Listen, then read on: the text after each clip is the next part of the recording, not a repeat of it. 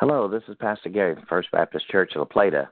You may not know who William Thomas is, but he used to be ranked around 500th among collegiate swimmers.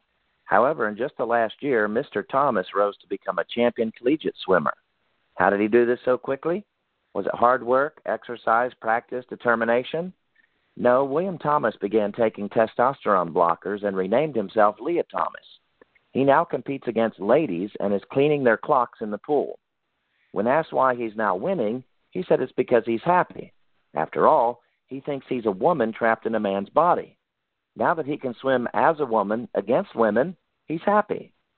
Regardless of his name change and medications, William will always be a male. Society and doctors did not assign his gender, God did.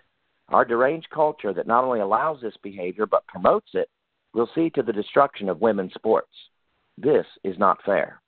William Thomas was born a man, is still a man, will always be a man, and should swim as a man against other men. Oh, that's right, but then he wouldn't be happy.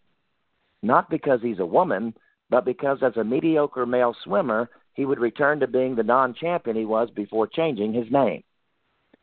Do you know of others who would enjoy these daily devotions?